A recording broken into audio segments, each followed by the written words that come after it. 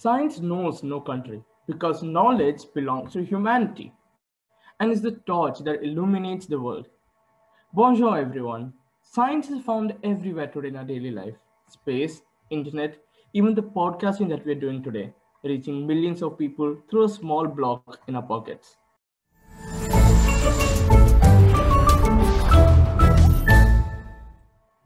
Welcome to the first episode of Cosmos.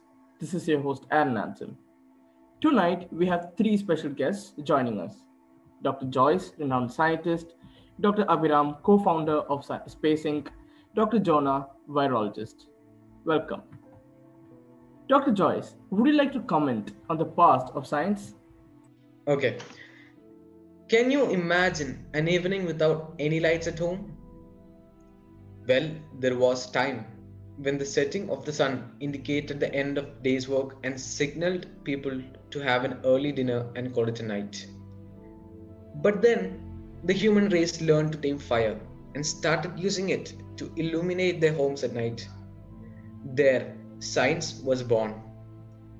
In prehistoric times, knowledge and techniques were passed down from generation to generation in an oral tradition. For instance, the domestication of maize for agriculture has been dated to about 9,000 years ago in southern Mexico, before the development of writing systems itself. Similarly, archaeological evidence indicates the development of astronomical knowledge in pre-literate societies. The development of writing enables humans to store and communicate the knowledge across generations with much greater accuracy. But why the past? That is a serious question that questions the minds of many individuals. The past gives us memories and knowledge, confirmed or awaiting confirmation, a priceless treasure that shows us the way forward. Studying the past enables us to develop a better understanding of the world in which we live.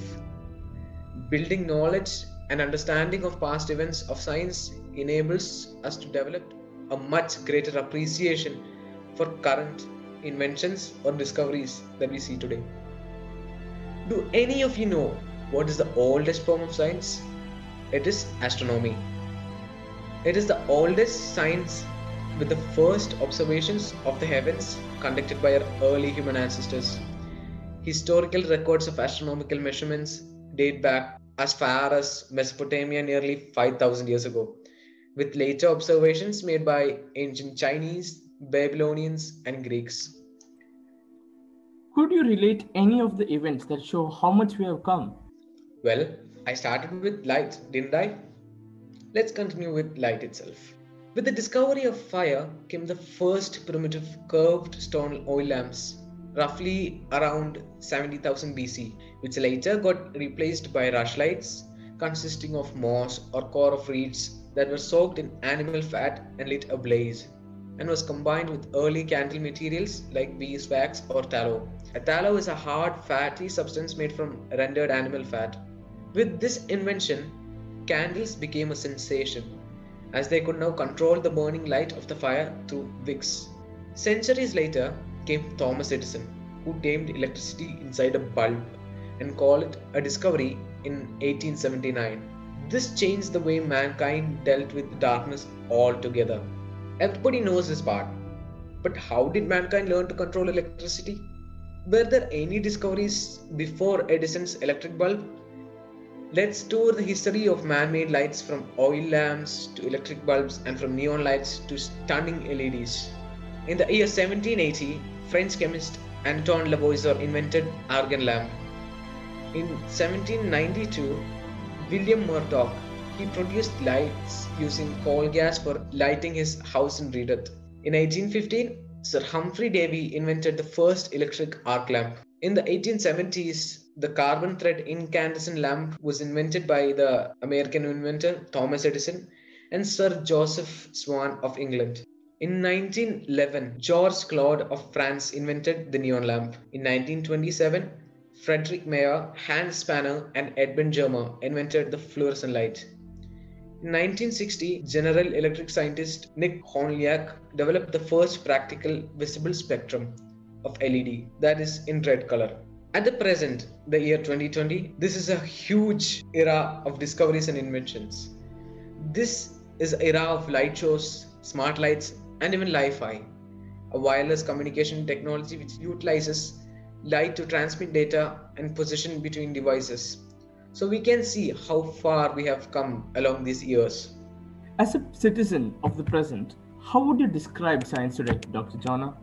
We live on the borderline between the past and the future, with the present constantly eluding us like a shadow that fades away.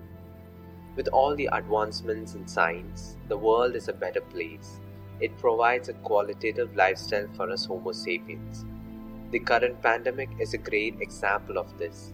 The COVID-19 has affected more than 50 million people globally, with over 1.26 million confirmed deaths so far.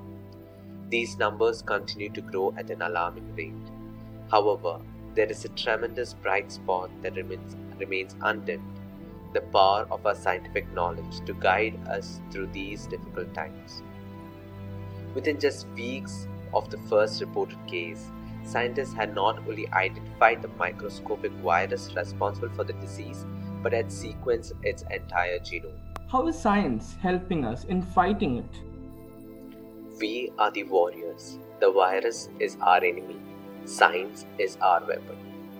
Drug treatments for COVID-19 are already in the experimental phase, with many clinical trials ongoing and a number of vaccine candidates under development.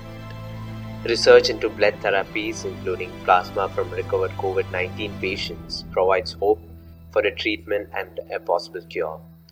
We are closer to a safer world every day due to science, and in this day and age, it really is in all of our hands.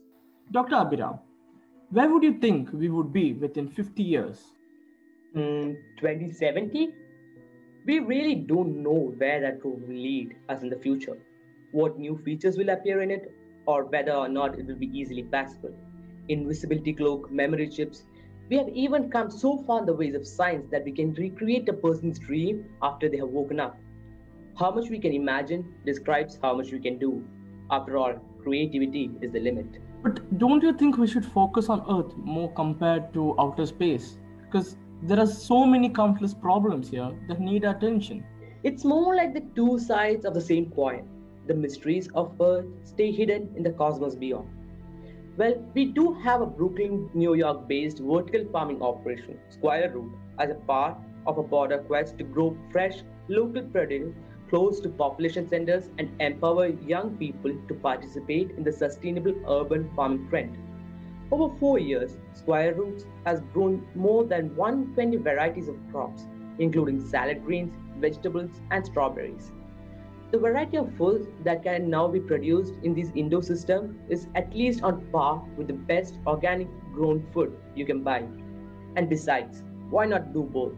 We are both electric cars and mission to Mars. Nobody is stopping us from doing both. We can go interstellar and preserve our home back here on Earth. Thank you, doctors. I'm sure you enlightened all our listeners and helped them realize the powerful tool that science is. That's gonna do it for this one on the Cosmos, and I will see you guys in the next episode. Thank you.